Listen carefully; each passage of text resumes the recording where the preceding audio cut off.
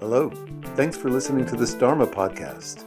I hope you consider that in accordance with the Buddhist tradition, all of my work as a teacher is offered without charge and supported entirely by donations only. If you'd like to support this work, you'll find a PayPal button on dharmapunksnyc.com. Madness. It's all madness. Am I crazy is one of the most frequent questions typed into Google, apparently. Of the four major anxieties that people experience, the first three being annihilation, a fear of death, or being physically overwhelmed, separation anxiety, that means being disconnected from attachment figures, people we love. Neurotic anxiety is the fear of being ostracized due to something inherent to our personality.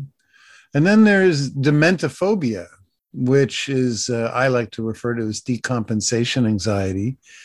Dementophobia is the fear of losing one's mind, that insanity will cause abnormal behavior, leading to ridicule, loss of autonomy, institutionalization, and so forth.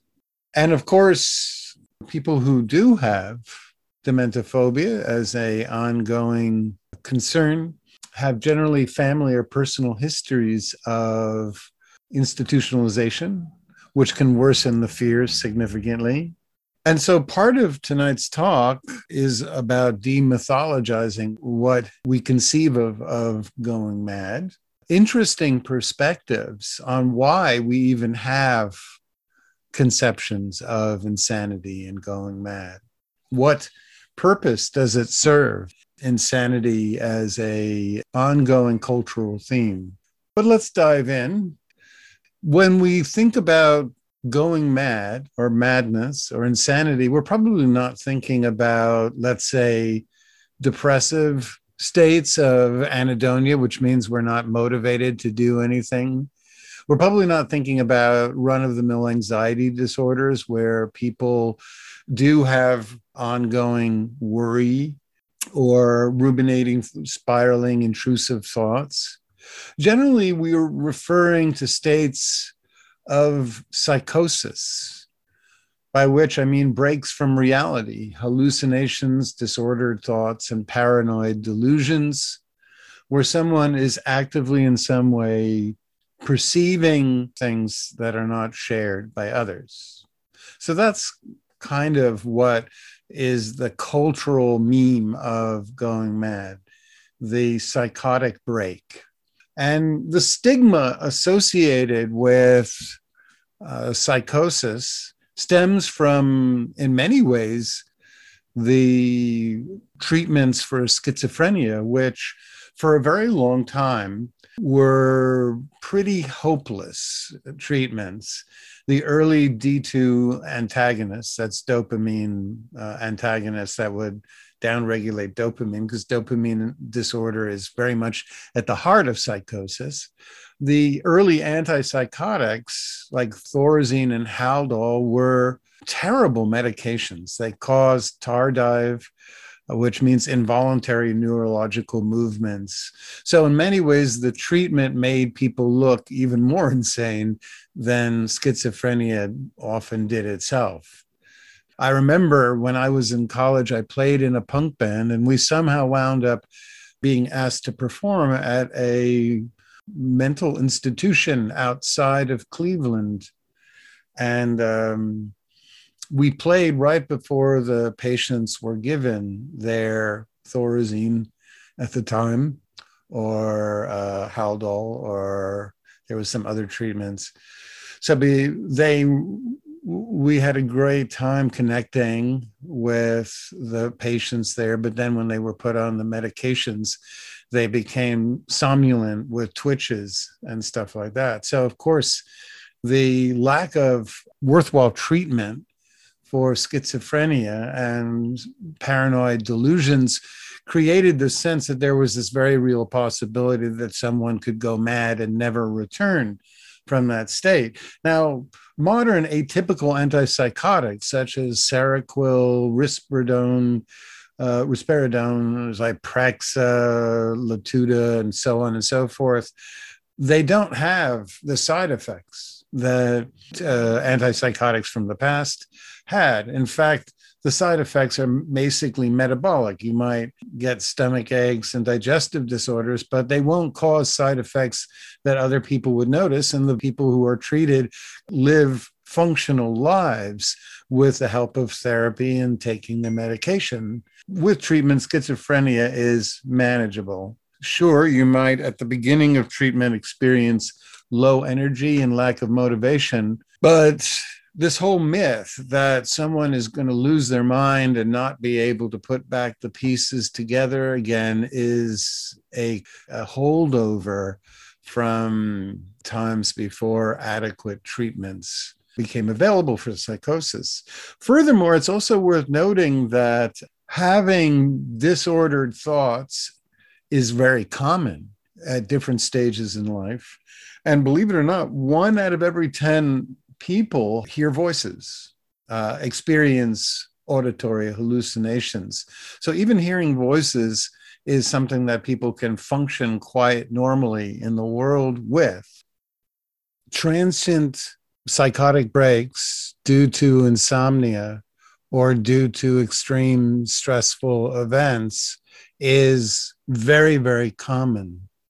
So much so that insomnia is considered to be one of the most virulent triggers and is almost invariably immediately addressed by psychiatrists when someone is appearing in a state of great distress. That's one of the first things that will be treated, generally by giving someone either a combination of anxiolytics and such as selective serotonin reuptake inhibitors, but also hypnotics to help them sleep. There is no definition for insanity. Einstein, for example, never said insanity is doing the same thing over and over again and expecting different results. Well, one, Einstein never would have said something that's stupid. People all the time do the same thing over and over again and expect different results for good reason. For example, you might drive the same car to work. You might eat the same breakfast and have the same lunch, and still you would expect each day to be different from the day before. So doing the same thing through ritual behavior but expecting different results is in no way indicative of insanity or madness. Another old gem is that believing one is going crazy is somehow perhaps an indicator that one is losing one's mind. Far from it. If anything, believing one is going crazy is hardly ever an indicator of psychosis. Generally, when someone presents to a clinic and has a serious mental illness that needs to be treated, such as schizophrenia, they almost invariably don't know it. So if you think there's something wrong with your thoughts, that they're in some way strange, the chances are you might have a much more run-of-the-mill anxiety disorder or OCD, both of which are very, very treatable. There's only been one real serious attempt to define insanity. Alfred Korbsky, I can never pronounce his name, but he made a famous observation that all human beings interpret the world through what he called maps. They're just perceptions or views we have. For example, we might view other people as safe or other people as unsafe. We might view the world as a place where if we work hard, we will get ahead, or we might have a much more pessimistic view and so forth. So these are appraisals of the world. And according to Alfred Korbsky, I can never pronounce it. He basically said something along the lines of, our maps are not the same as reality, but if they're accurate enough, if they're similar enough to reality, so that we're functional in the world, then we're sane, essentially.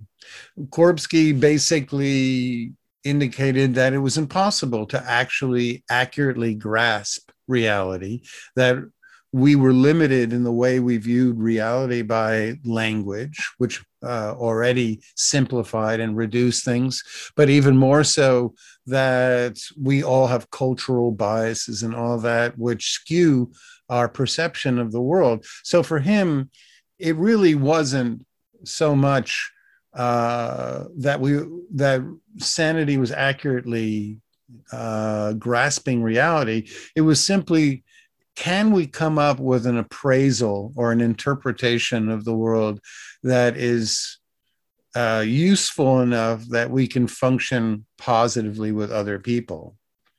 Now, this brings up another question. How do we determine if someone's interpretation of reality is sane or insane? And this brings us to kind of where psychology has rested, unfortunately, which is called consensual validation. Consensual validation is that a psychotherapist or psychiatrist, to some degree, when they're presented with a patient, they compare the perceptions and speech acts of the patient with other people and try to make a conclusion whether their view of the world and their ideas in some way fit or are conforming to the views of others. So in other words, sanity to some degree, unfortunately, has always fallen on the belief that if your thoughts and emotions match up with the thoughts and emotions of other people, then to a certain degree, you are considered to be sane. Now, of course, this whole idea of consensual validation is absolutely meaningless, as the great psychologist Erich Fromm noted, that not just individuals, but entire societies can be insane. So if you have the same views as other people around you, but other people around you are insane, then are you really sane? To give an example, Fromm was a German Jew who was in Germany during when the Nazis rose to power, and he saw everyone around him go mad with the paranoid belief that Jews were somehow running an elite cabal that were the enemy and that they had to be completely eradicated, of course, a process that started with Kristallnacht.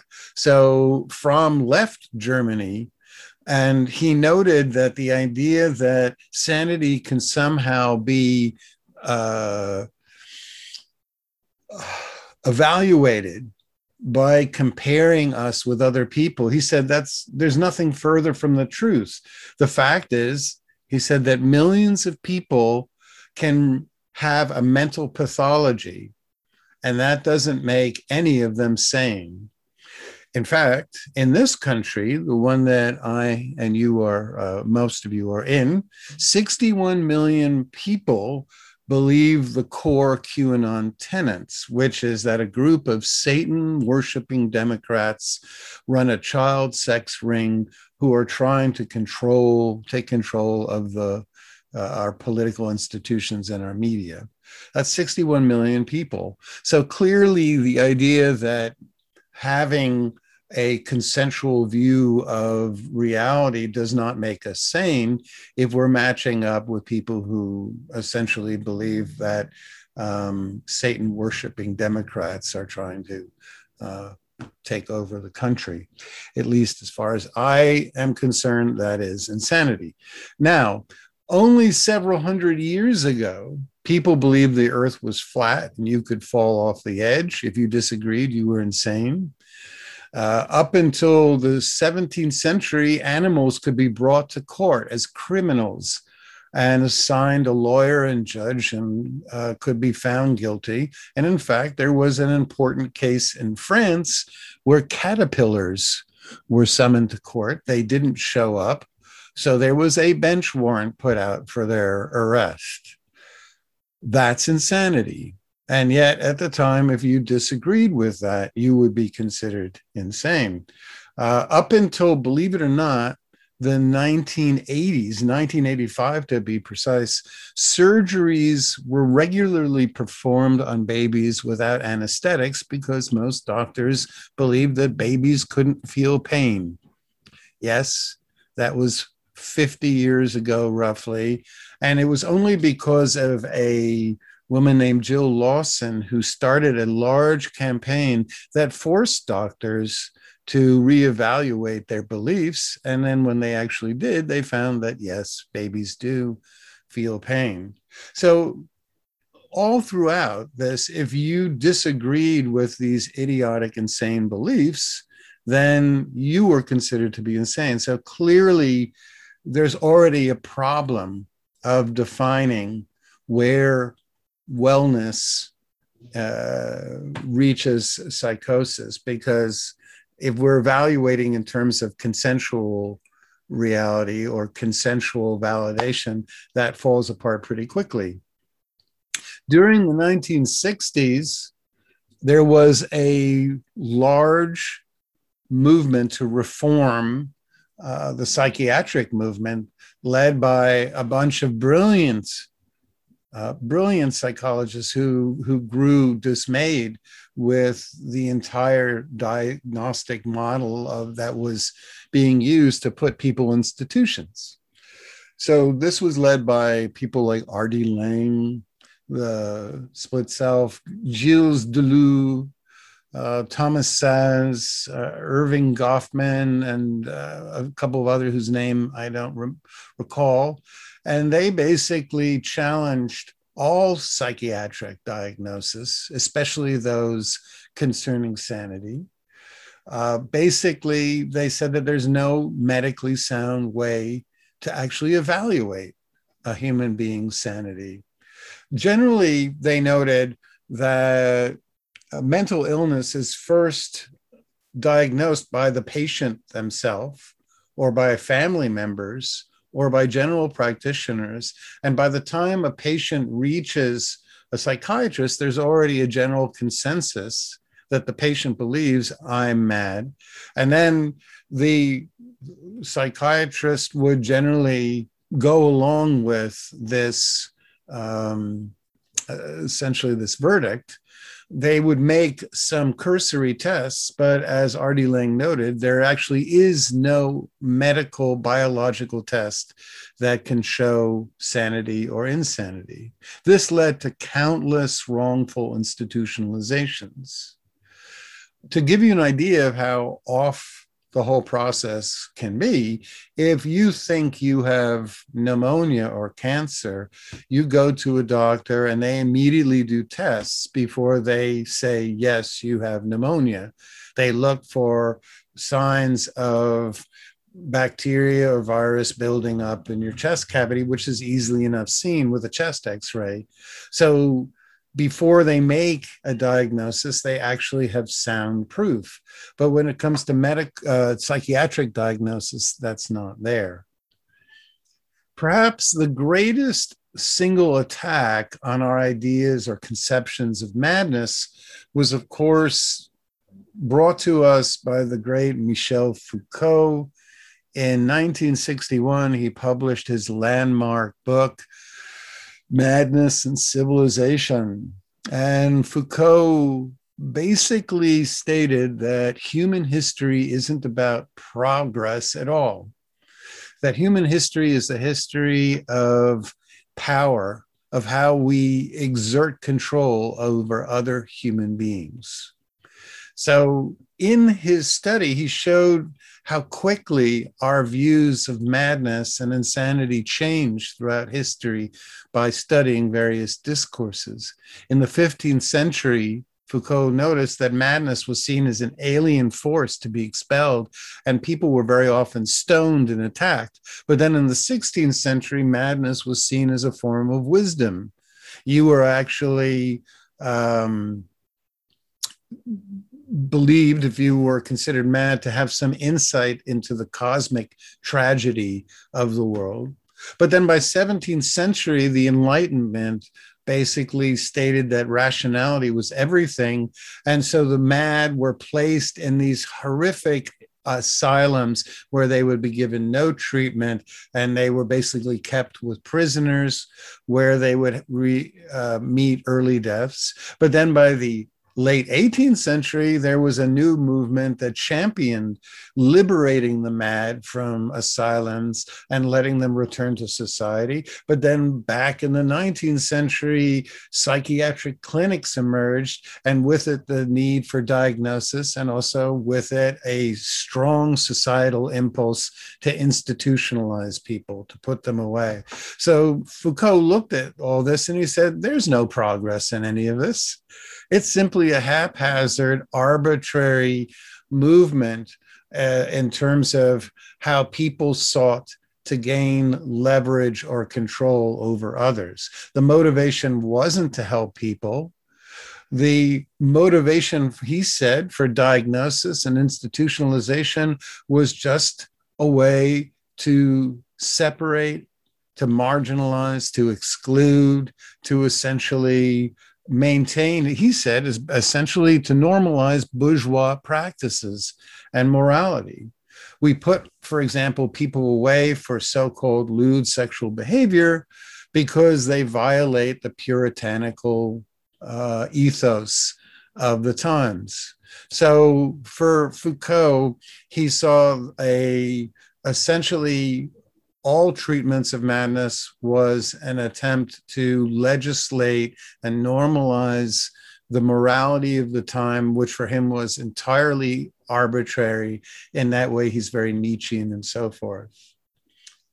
Cut to 50 years, actually 60 years later, and just in 2019, a massive study by 4 famous psychologists at the University of Liverpool reached the same conclusion, which is that psychiatric diagnoses are vague, inconsistent, and utterly without value in helping individuals who are in distress. And here's the big point they made. They believe that diagnoses such as schizophrenia, paranoid, schizotypal, bipolar, and so forth, wrongly implies that distress stems from disorders. And their conclusion was that almost all psychological distress stems from trauma, pure and simple. If you look at virtually every single presenting patient who shows up at a clinic, this is not someone they believe who's insane, but someone who's having a natural reaction to adverse experiences and life stressors from poverty, isolation, early abuse and abandonment, and adult trauma such as near-death experiences and severe losses and grief. So for them, psychosis is not a disorder. Psychosis is a natural defensive reaction to trauma. How does it work? Well, essentially, our self splits into separate components. One component keeps hold of the trauma memories apart from the rest of us. And when we're in the part that holds the trauma, we present as crazy or out of it. But simply what's happening is a very excluded part of ourself is holding unbearable, painful emotional memories. Bringing us totally up to date, 2 recent works by Peter Conrad and Joanna Moncrief, both are on psychiatric diagnosis as a political device. So From their perspective, the medicalization of diagnosis, which means it's done by a very few people who have a medical degree. Generally, psychiatrists, of course, are doctors who've taken courses in psychopharmacology. Basically, the medicalization of diagnosis prevents us from grappling with how widespread trauma and the adverse events that follow trauma are in our culture. 35 million children, one out of every two children born in this country, will experience adverse childhood events, ACEs, that have negative impact on their developing brain, their immune systems, and lead to spending much of their lives in fight or flight states. And for these half of children born into traumatic situations, they will have their life expectancy shortened by as much as 20 years. So, is there really mental illness, or are we a culture of trauma, a culture where trauma isn't treated, where people are essentially abandoned, who are suffering the long-term results of extremely painful, stressful, overwhelming events in life? Is the idea of madness a way we can turn a blind eye to those who wind up as homeless, believing, well, they're simply people who have mental illness, without actually seeing much of the homeless population as people who've experienced trauma and never got the help that could have easily allowed them to live normal, functional lives? To maintain this fallacy, our culture bombards us with depictions of insanity. If you turn on Netflix, you'll see documentary and TV drama after documentary about serial killers and so-called profiles of those who've gone mad. And this, again, brings us back to our original topic, dementophobia. Our fear of going mad is actually a very distorted recognition for me of a profound truth, which is that our society has no safety nets. We don't take care of people who have suffered. So our fear, if we have it, of going mad is actually our fear of recognizing that if we experience any adverse event, we might very well wind up without any support or care. And we might wind up, therefore, on the fringes of society, dumped out of sight, out of mind, without any real help. So before we go to, on that happy note, before we go to our practice, I would like to note that madness is in fact covered by the Buddha's original texts. In the Pali Suttas, all people are born with a predilection to ummada. Ummada is the word for madness or lack of sanity. But it's seen as just a general sliding scale, that we're all somewhere on the spectrum. One can go mad from an insatiable addiction to sensory pleasures, shopping, eating, gambling, and so forth. One can go mad through anger, delusional views, as well as alcohol intoxication. But there's a special mention here in madness that is rarely found throughout the rest of the Pali Canon, which is the Buddha notes that a primary form of madness is from Vyasana, which means trauma, or experiencing extreme misfortunate events. So even here, we see that a questioning of madness in terms of a real disorder or disease or etiology, and rather viewing it as a result of experiencing adverse events.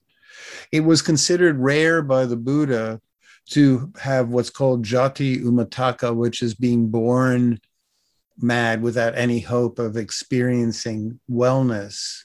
In fact, it was exceedingly rare from their point of view. Rather, all states of umataka or madness were seen to be treatable.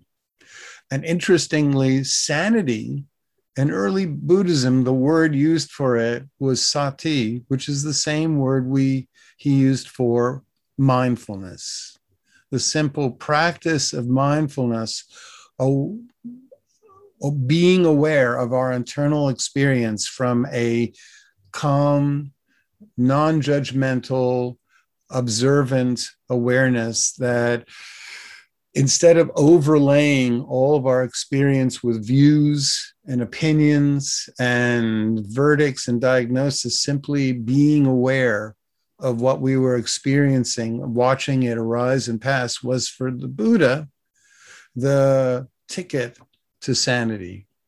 So, with that, I'm going to lead us on a very basic, run of the mill mindfulness practice. So I thank you for listening to that dialogue on mental illness. I hope there was something worth pondering in there. And now find a really comfortable seated position. And while you do, as always, if you'd like to support me as a Buddhist pastor, everything I do is entirely supported by donations alone. The Venmo is Dharma Punks with an X NYC. So thanks for that. And I'm going to take off my glasses. And I'm just going to find a nice, comfortable seated position. By which I mean the two principal concerns are to be upright so that the body has a nice balance. And that requires exerting a minimal amount of effort, just constantly being aware if we are beginning to lean too far forward, if our neck is craning, or if we're leaning too far back. When the body is balanced, the muscles over time can relax, reduce action potential sent to them by motor nerves, and we can truly relax if we're upright. But also be easeful, which means to reduce all of the unnecessary clenching and tightness in the body. So that can mean starting with the top of the head, just being aware of the sensations of the forehead, and just noticing if there's any tightness there or around the eyebrows, the brows, whether those areas are relaxed. Using the mind's ability to influence the body to just repeat the phrase, relax, let go. Imagine your attention could smooth out any tension. And then moving down to the micro muscles around the eyes, just softening, releasing any contraction there, and just encouraging your eyes to settle. When the eyes are settled behind the eyelids, then the mind tends to settle.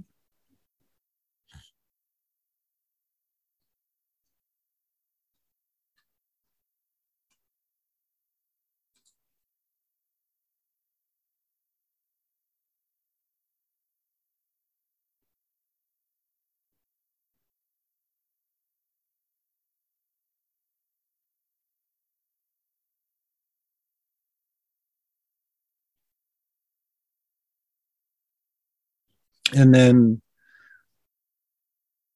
notice any excess movements around the mouth, or if it feels like the lips are clenched in any way, or if the jaw is clenched, just release that area.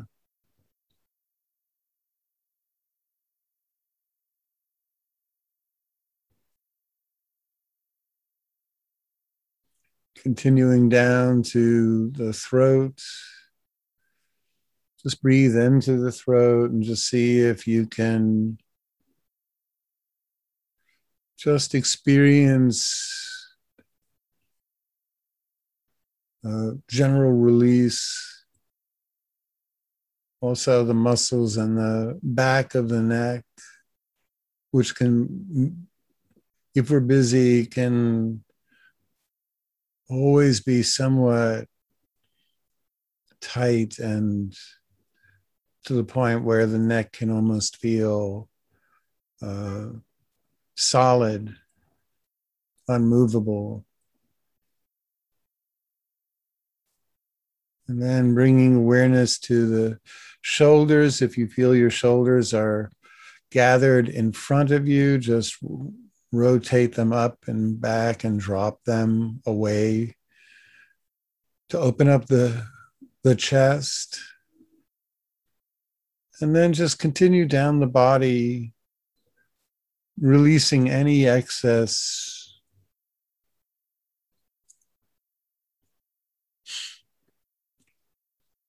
muscle tightness, especially areas in the belly. Just having a soft, pliant belly is such a conduit to being less reactive, less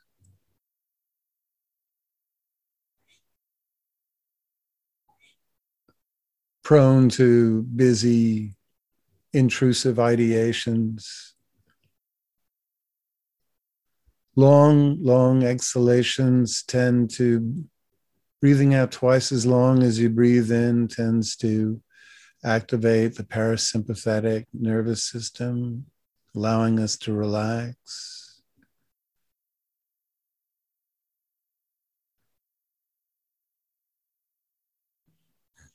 So just trying to cultivate an easeful state,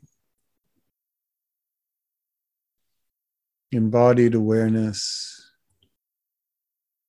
soothing.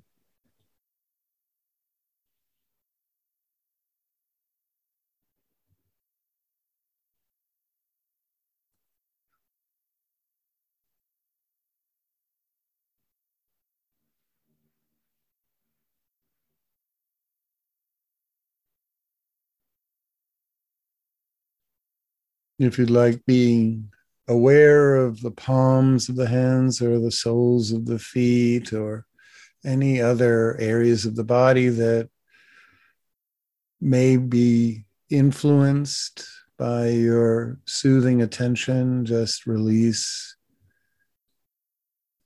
Trying to spread ease and comfort and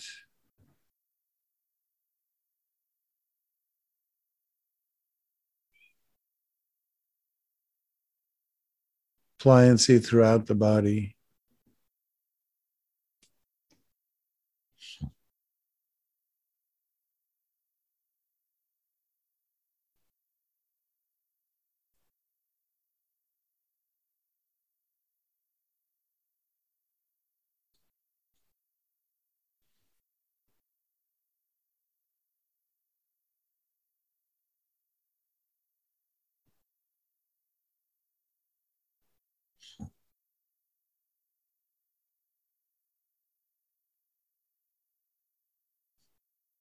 The first foundation of mindfulness is just observing sensations of the body without any judgment, almost as if you're a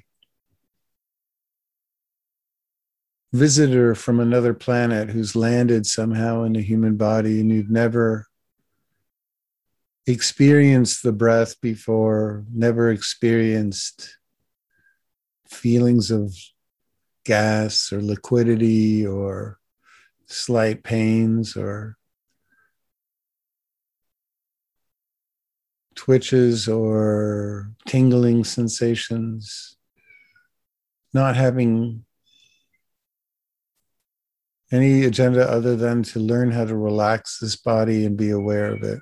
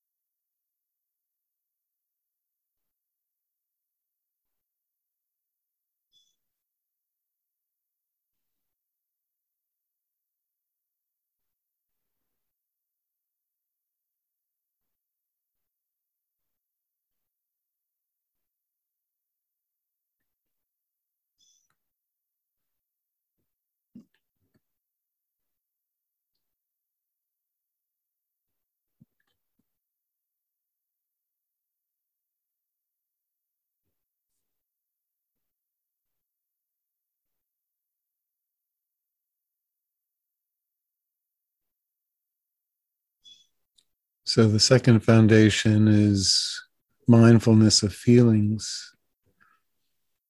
Feelings are essentially boiled down to, do you feel comfortable right now or uncomfortable? And how do you know that? So when we're comfortable, we like what we're experiencing. We're totally or very happy to have more of it. There's a general feeling of relaxing. When we're uncomfortable, we don't like what we're experiencing. We want it to change or go away, and we're not relaxed. So when we're mindful of feelings, we're simply looking for sensations in the body that create a state of either being comfortable, relaxed, and enjoying the present, or uncomfortable. Generally, these feelings that create comfort or discomfort are found in the front of the body. Tightness or ease in the belly, clenching or relaxing in the throat, openness and warmth in the chest or tightness there. The shoulders can be somewhat lifted and tight or released and dropped. The jaw can be clenched or otherwise. So just continually just asking, how do I feel right now? And paying attention to the evidence. You'll note that feelings change.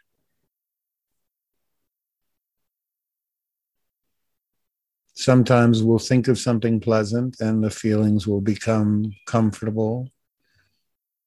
Sometimes we'll hear an unpleasant sound and we'll begin to contract against it. The shoulders will tighten, the stomach will as well.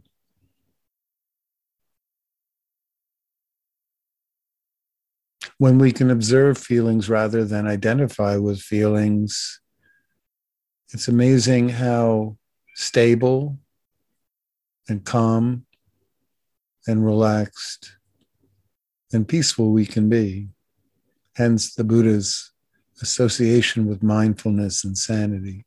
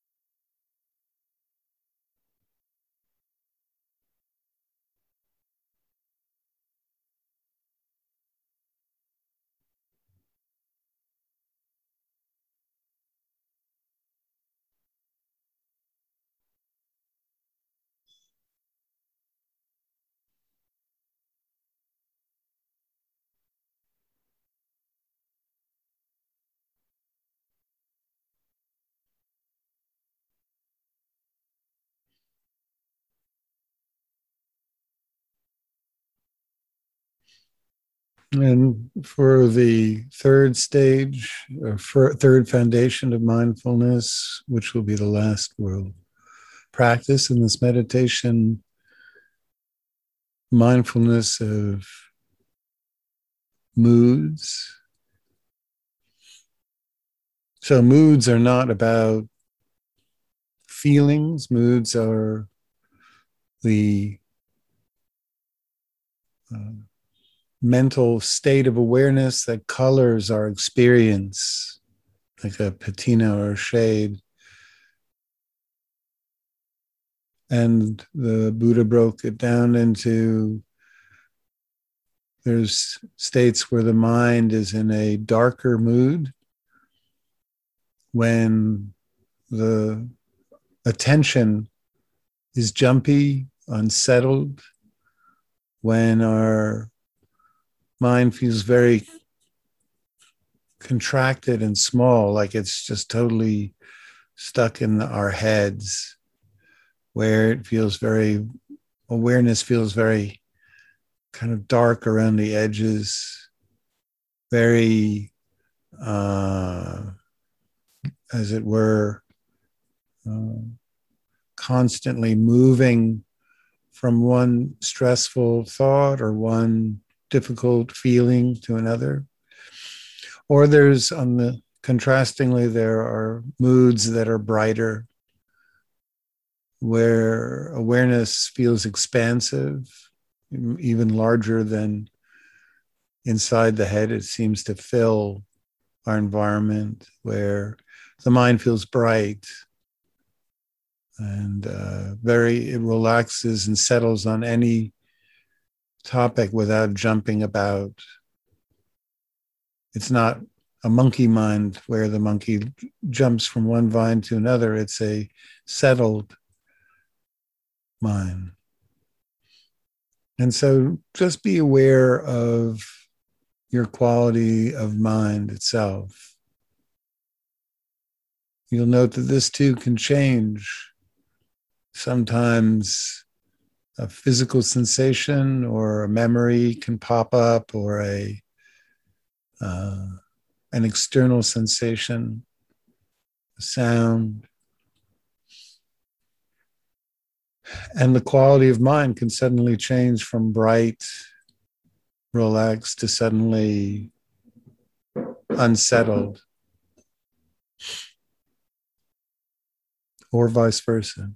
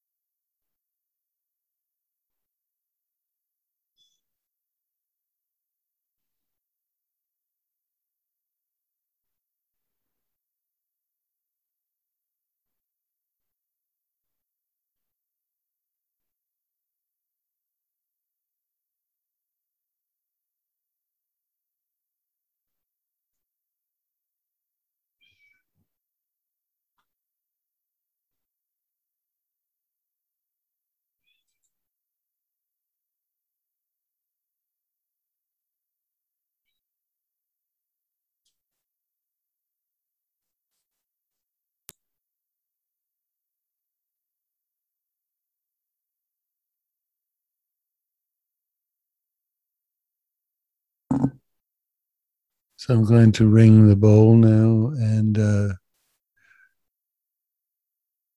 just take your time as much as you need to return your awareness to a balanced state between cognizance of the world around you, but as well as maintaining a mindfulness of your internal experience.